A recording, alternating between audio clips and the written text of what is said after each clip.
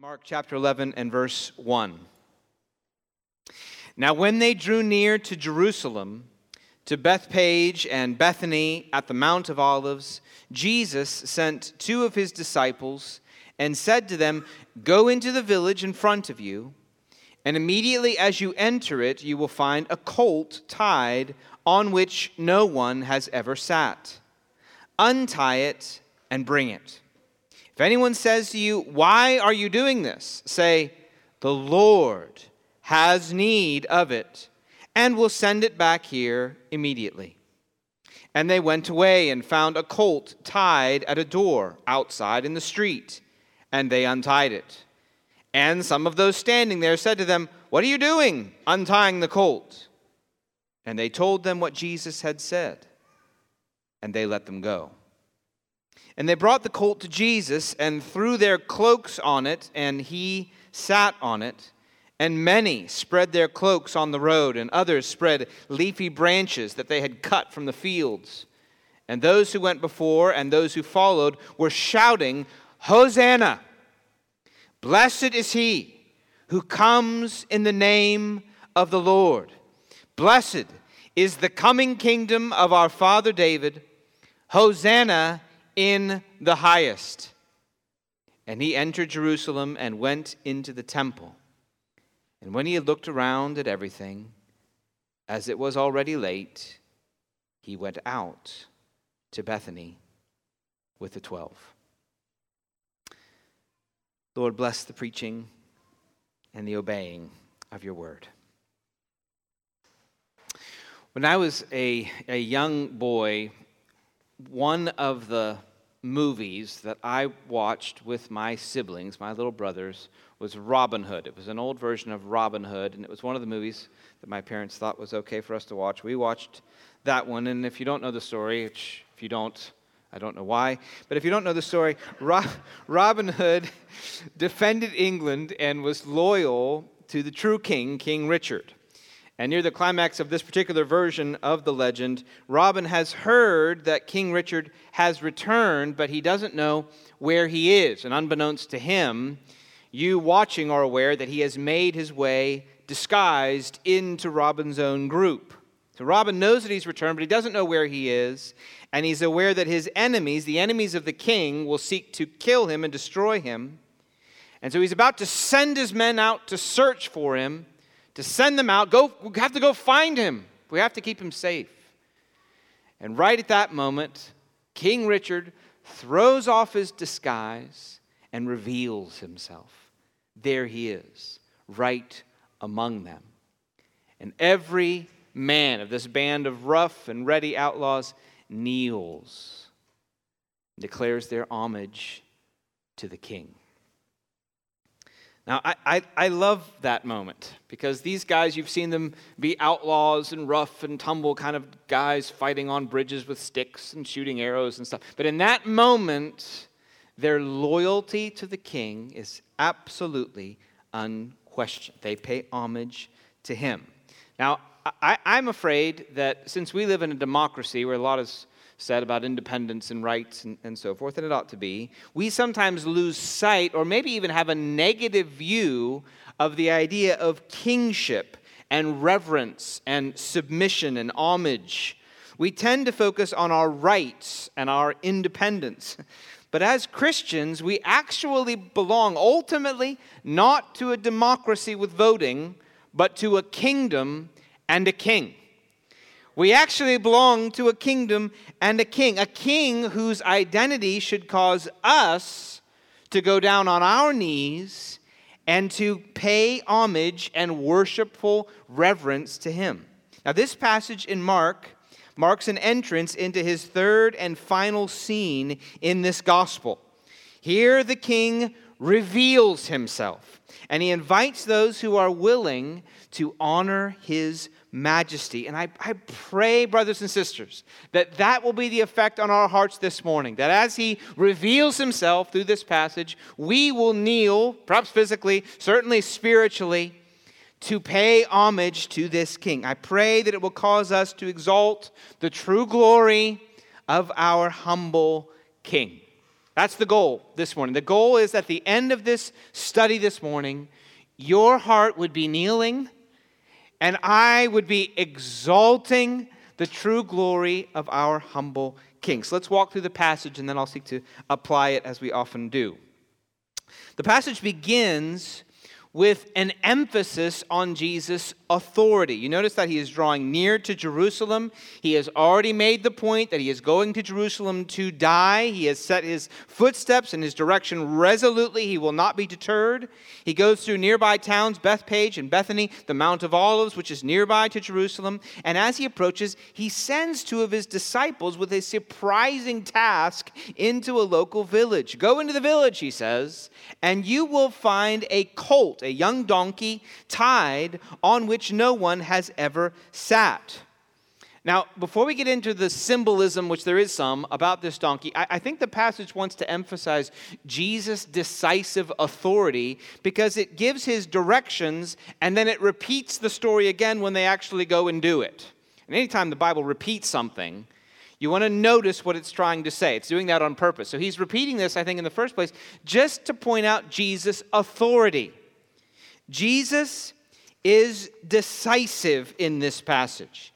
He is conscripting, if we can put it that way, this donkey for his service. Now, as 21st century Americans, our thoughts naturally go to things like property rights and wondering, is this stealing or borrowing? Is this grand theft donkey? What is happening right here as they enter this village?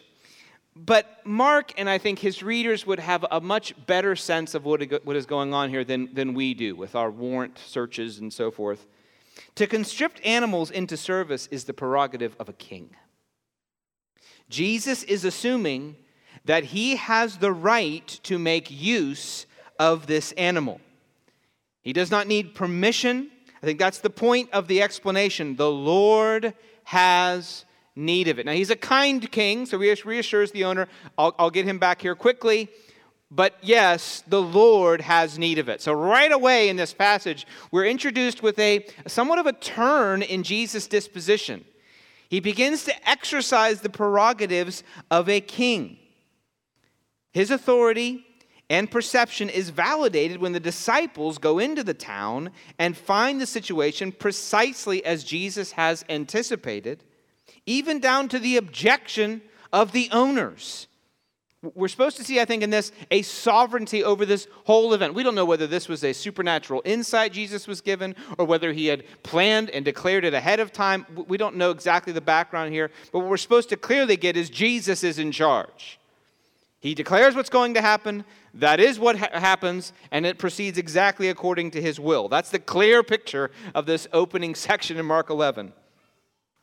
The owners object, what are you doing? Are you seriously going to, I have to be honest, some of the word play that came to mind on this. Are you going to hijack my donkey? Can't go there. In broad daylight. But then the answer is sufficient. The Lord has need of it. They let them go. We're supposed to see an authority here. The Lord has need of it. They make no further objection. He is giving hints, I think Mark is, that Jesus is acting like a king. And actually there's more at work here than just the decisiveness. There's also some important biblical background as well. Jesus' choice of a colt to ride into Jerusalem is very important because of a prophecy that he is certainly aware of in Zechariah chapter 9 and verse 9. The prophet declared, "Rejoice greatly, O daughter of Zion. Shout aloud, O daughter of Jerusalem. Behold, your king is coming to you, righteous, and having salvation is he, humble, and mounted on a donkey, on a colt, the foal of a donkey." Commentator R.T. France makes the point that we have not seen Jesus ride anything throughout his ministry. You never see Jesus on a horse. He is always walking. So his choice at this moment to choose a mount for himself is certainly strategic and intentional, and his choice to ride the foal of a donkey is certainly an attempt to draw people's attention to Zechariah 9:9 and to fulfill it as he enters David's city. This is Jesus declaring that he is the king of Zechariah 9:9. This is Jesus inviting people to see him on this donkey and to remember and recognize that the true coming king would ride in on a colt, and they ought to see in Jesus that king. But there's something else in this passage that this donkey reveals, that Zechariah draws out, and that is Jesus' humility. His riding on a donkey, on a colt, is evidence that he comes humbly to his city, as Zechariah points out, humble and mounted on a donkey. Those two things go together.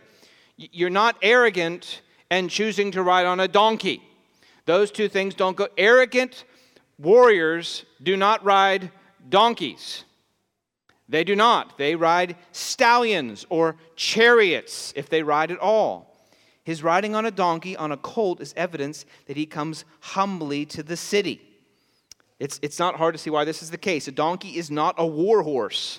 It cannot run quickly. It is not tall or heavy enough to break through an enemy's defenses. It cannot leap over barriers. A person riding on a donkey is not coming to fight or command military respect. And the colt of a donkey is weaker still. Jesus would not have seemed a warrior at all as he plodded his way on this young donkey's back up the hill toward Jerusalem. Edmund Hebert, the commentator, says this: Jesus thus deliberately acted to ride into the city in fulfillment of Zechariah 9:9. He thus openly presented himself as the fulfillment of messianic prophecy. But the very manner of his entry indicated that he presented himself not as the political Messiah they were expecting. The donkey was the animal of peaceful, daily pursuits and was not associated with thoughts of conquest as the horse was. He did not present himself as the glorious, irresistible ruler that their messianic expectations had conceived. There is an invitation to see something unexpected here. He has authority. He is in charge. He is a king, but he will use his authority to submit to biblical prophecies and to come humbly and peacefully into his city. This trajectory will reveal something of the way Jesus will be king. What he came to Jerusalem to do.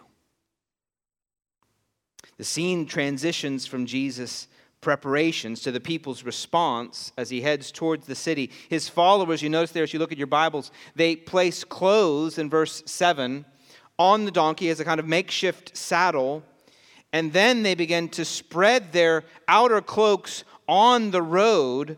And those that cannot do that cut branches. They are, in effect, carpeting the road for him. Now, this is a clear indication of treating Jesus as royalty. Edmund Hebert says this again: they spread their outer robes in the dusty road to carpet the way for him. It was an ancient practice in welcoming a new sovereign. It was an ancient practice in welcoming a new sovereign. Now, it's important we understand this connection. Jesus has chosen to mount this donkey in fulfillment of Zechariah 9:9, and the people are treating him with the reverence of the king, and their expectations are further revealed as they begin to lift their voices and shout before and behind him, proclaiming his way the way the heralds of a king would. Hosanna! A word which literally means, save us, we pray. It's a word of praise. Would have been viewed similar to hallelujah. Its technical ancient meaning is save us, we pray. Blessed is he who comes in the name of the Lord. In the context, In light of the fact they are treating Jesus as a king, they are probably referring to their hope that God is about to save his people in Jesus. That is likely what is on their minds, that God is about to save his people through the coming of Jesus. Blessed, they say, is the coming kingdom of our father David. Meaning that they had hopes that in Jesus, the long-awaited arrival of a renewed Israelite kingdom was finally drawing near. Blessed is the coming kingdom of our father David. Perhaps, they say, in Jesus, the kingdom has finally come. Perhaps he is the one. Hosanna, save us, we pray. Hosanna in the highest, they conclude, meaning that to the highest heavens may our prayers and our praise resound. You might transliterate that. Hear us, O God, in your highest heaven, and bless us in this one who has come to his city. Rejoice, the coming kingdom is finally here. Lay your cloaks before him and lift up your voices in song and in shouting. Lift up your hands and declare, David's son has come to David's city, and the kingdom of David has been restored to us. Hosanna, save us, we pray. It's hard to imagine. The anticipation, the joy of that moment. And yet, I think there is something here we might possibly miss. Now, we've read through Mark one section at a time. There is something that we might possibly miss. Notice a difference in Jesus right now than in most of the preceding chapters in Mark. Now, I just want to pause for a moment, and I want to encourage you to do your own exegesis, okay? I want you to do your own biblical work. What is different about Jesus' response right now to a response that we pointed out again and again and again earlier in Mark? What is different? Earlier, Jesus insisted on people being silent regarding his messianic destiny. Do you remember that? Again, and it was surprising. He would heal somebody. He would say, no, don't tell anybody. He would cast out a demon. He would say, you be quiet. Don't tell them who I am. And we would say, man, what is the deal? Again and again. And yet here, not only is he allowing this kind of chorus of celebration with messianic symbolism taking place, but he's encouraging it by riding a donkey for the first time into Jerusalem. What is different? What is different? Eckhard Schnabel, the commentator, says this: the silence imposed earlier on those whom Jesus healed, on demons, and on his disciples is ending. As Jesus deliberately enters Jerusalem riding on a donkey, fulfilling Zechariah 9:9 with its promise of the coming Israel's king, he signals that his mission is indeed a messianic mission that fulfills God's promises given to Israel. Far from being silent, he's indicating or energizing this. R.T. France says that this amounts to a clear messianic declaration by Jesus. And brothers and sisters, do some work right now in your mind. What is different? Why is Jesus allowing this? The clear difference is that in less than a week, he will be on the cross. In less than a week from this moment, Jesus will be on a cross. Jesus had no desire earlier to escalate his conflict with the Jewish or Roman authorities until his earthly ministry of teaching and healing had come to its appointed end. But now the hour has come. Now the hour has come. He wasn't embarrassed by his identity earlier. It wasn't some sort of false humility. Oh, shush, don't talk about it. No. This was an issue of timing. When was it going to be right for him to be publicly proclaimed as Messiah? when it was time for him to come into conflict with the authorities on that claim, and when the cross could define that claim. That's when the time had come. He wasn't embarrassed earlier. He was choosing the moment when the cross and his suffering would define what it meant for him to be king. So rather than silence, he actually encourages it now. He welcomes it because now is the time. Before, the danger was that they would view him as a political Messiah seeking earthly power. But now there is an opposite danger, because in just a few days he's going to be hanging on a criminal's cross. It's possible they might view him as merely an imposter who was a fraud all these years. So now he wants to make it very clear, no, I need you to get both of these things right. The Messiah is the one hanging on the cross. The king is the one who will suffer. The one who is suffering is the king. And so rather than silencing the crowd or discouraging their proclamation, he encourages it. He engineers it so that they will know the king who entered Jerusalem is the same one who hung on the tree. And that's exactly what Jesus wants them to think. Now, finally, with the cross looming in his mind and his steps are set toward his enemies and their opposition, he encourages this affirmation of his kingly identity. Now, this outcome of the week is subtly and skillfully included in Mark's abrupt conclusion. Did you notice that in your Bibles? This is easy to miss for sure. Look at verse 11. And notice what Mark does in verse 11. They have been shouting. The crowd, his heralds, are welcoming him into the city. And then Mark just drops verse 11. And he entered Jerusalem and went into the temple. Pause. And pretty much nothing happened.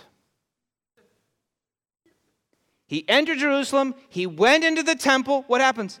And when he had looked around at everything, as it was already late, he went out to Bethany, not with the crowd, but with the 12.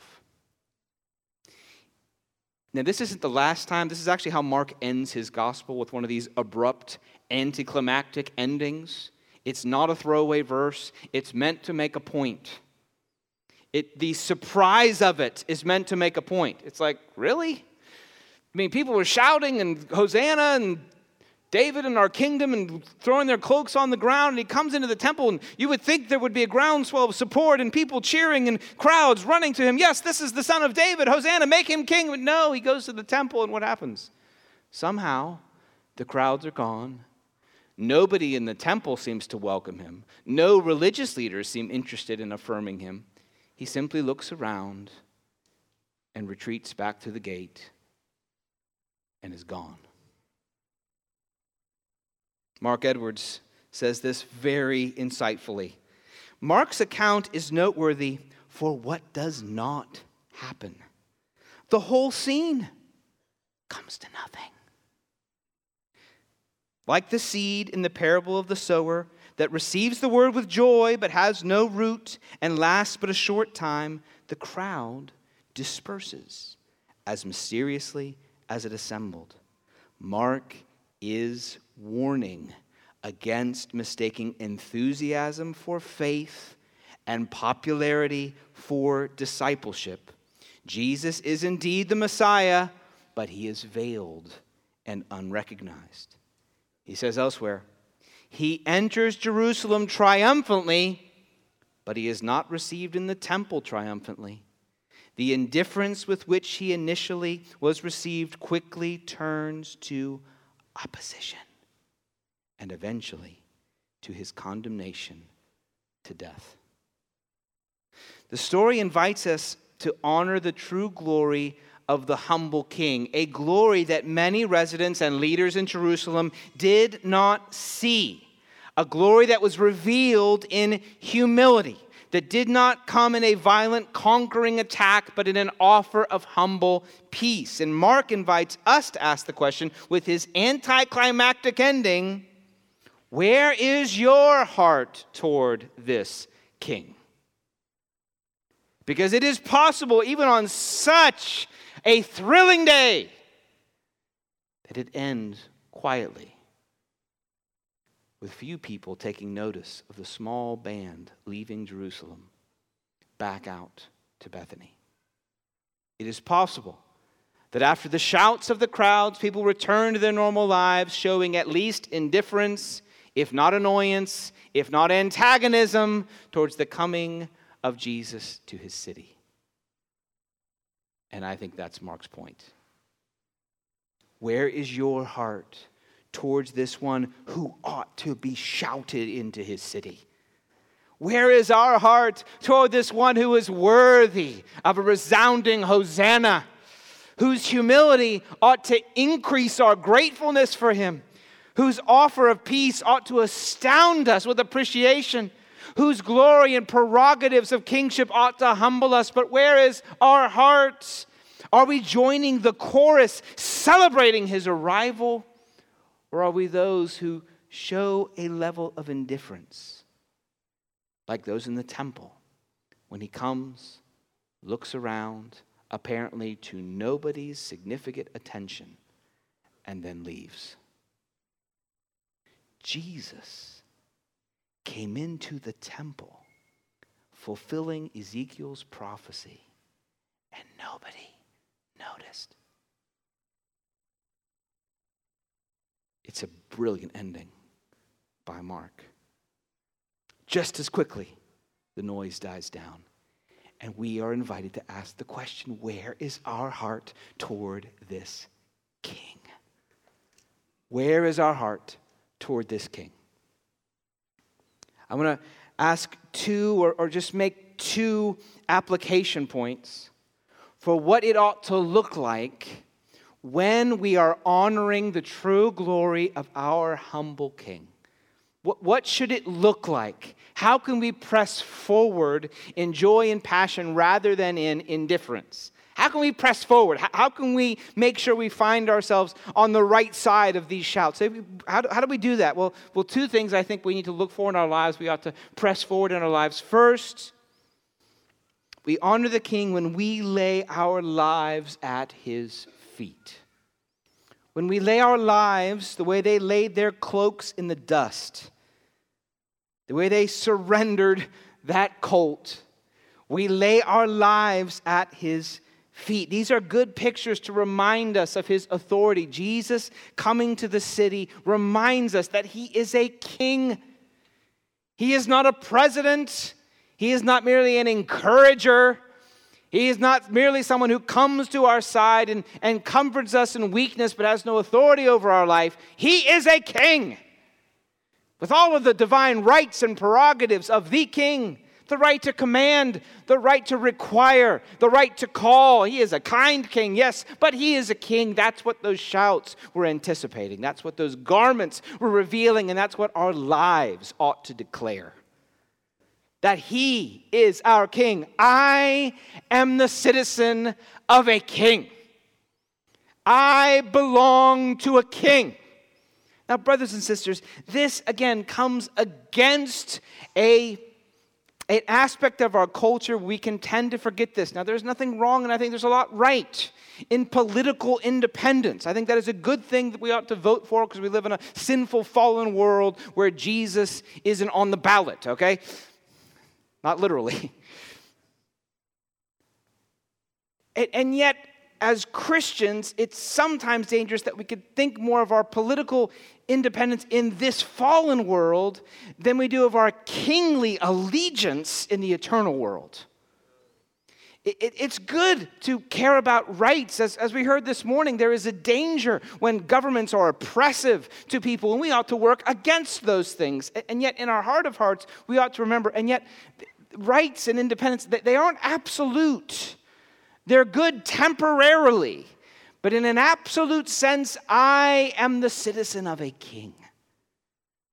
He has commands that are not burdensome.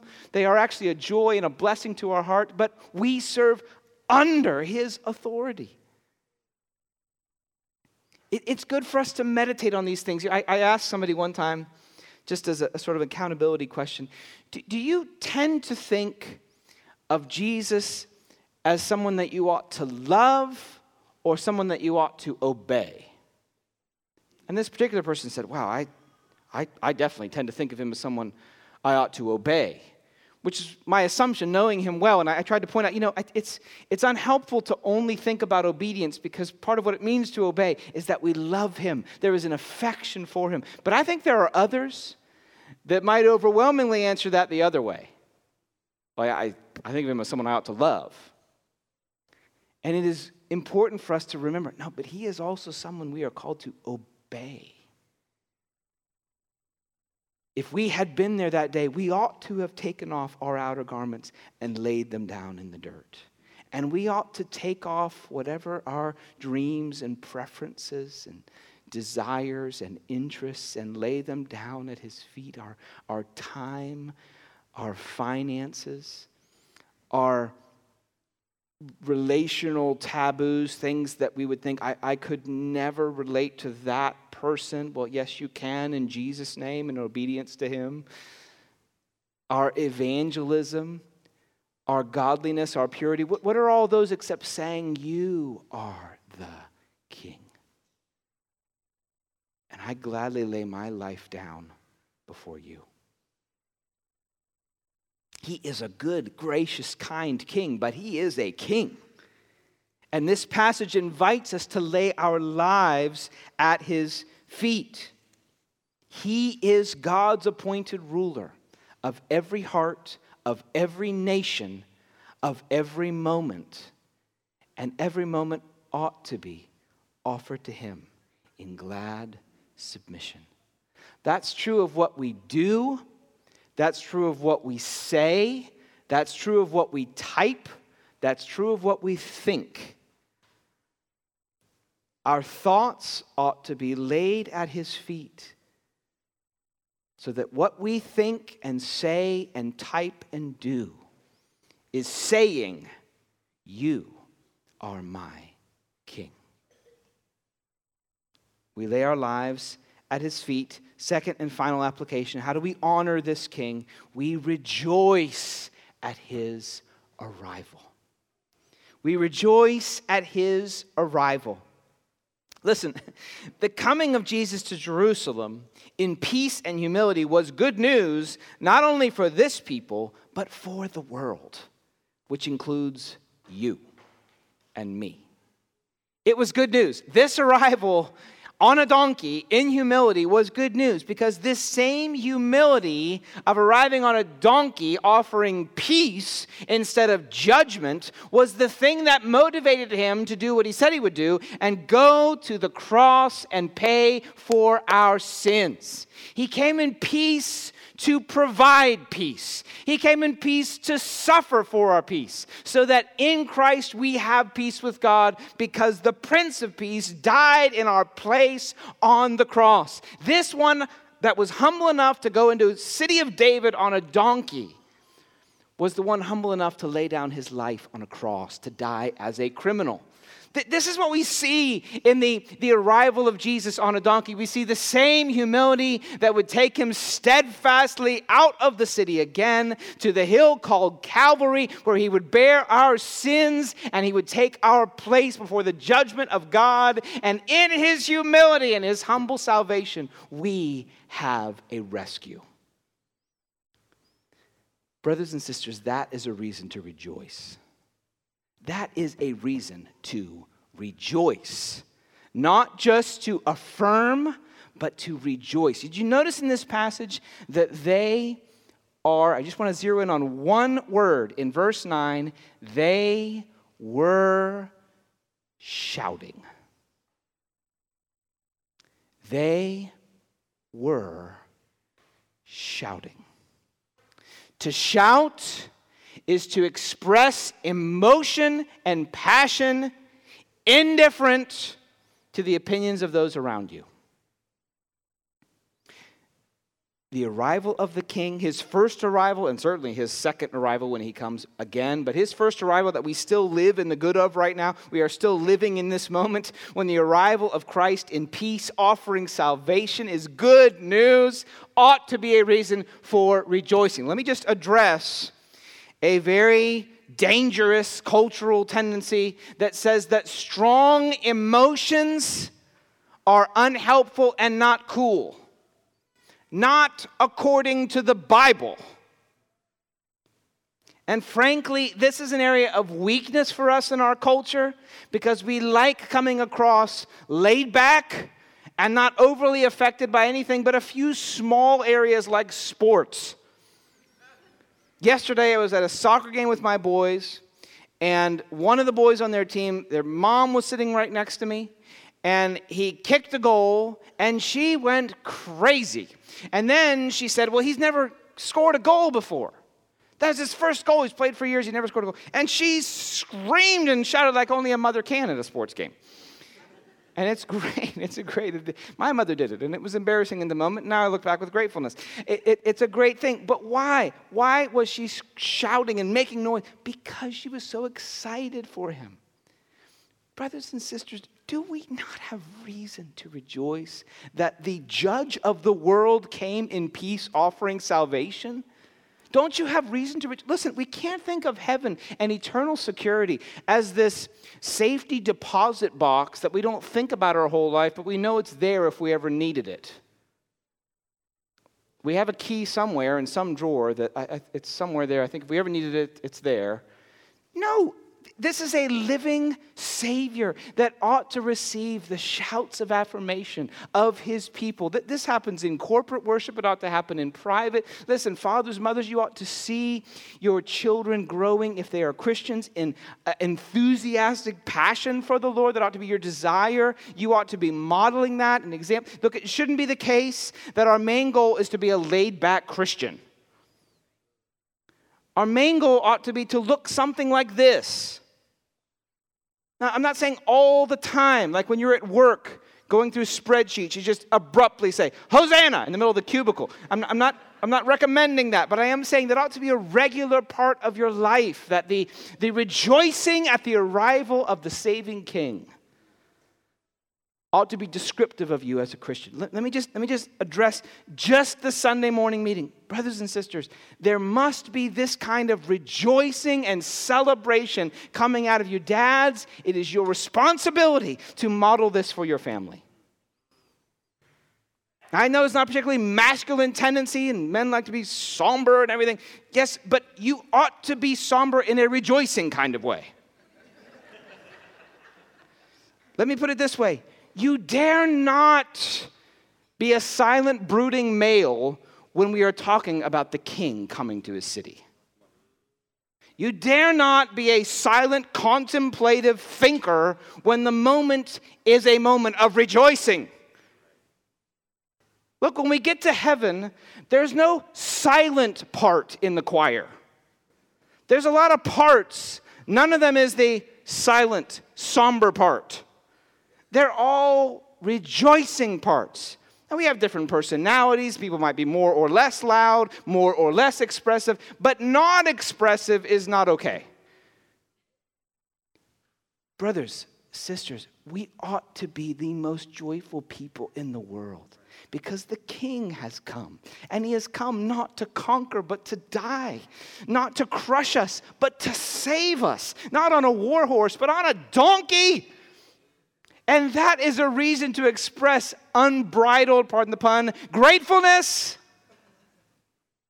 Unbridled gratefulness. Because this is our King. This is our King. The world looks for warriors, strong, powerful, or accommodating. I like my King.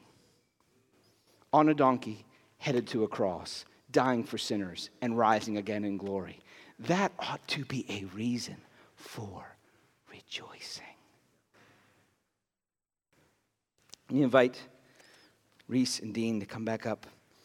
I'd like to sing, Crown Him with Many Crowns. And the goal of this exhortation was not just so that we could have a loud moment at the end. I'm looking ahead to these months, these years, as we move forward, and I want to encourage our church to grow in rejoicing in the glory of the King. Not just affirming him, but rejoicing in him. So let's pray that we would lay our lives at his feet and we would rejoice at his arrival coming to save us. Let's pray. Lord, we thank you that you came not to condemn, but to rescue. Not to crush, but to lift up.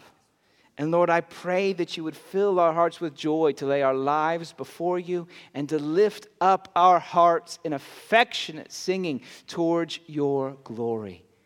Receive the glory, Lord. What a king you are. What king is like you, humble and mounted on a donkey and going ultimately to a cross? What king is like you? And we rejoice in you this morning. Receive our song now as an expression of joining that chorus and saying, Hosanna, you are our King. We gladly crown you with many, many crowns. Let's stand and sing this together.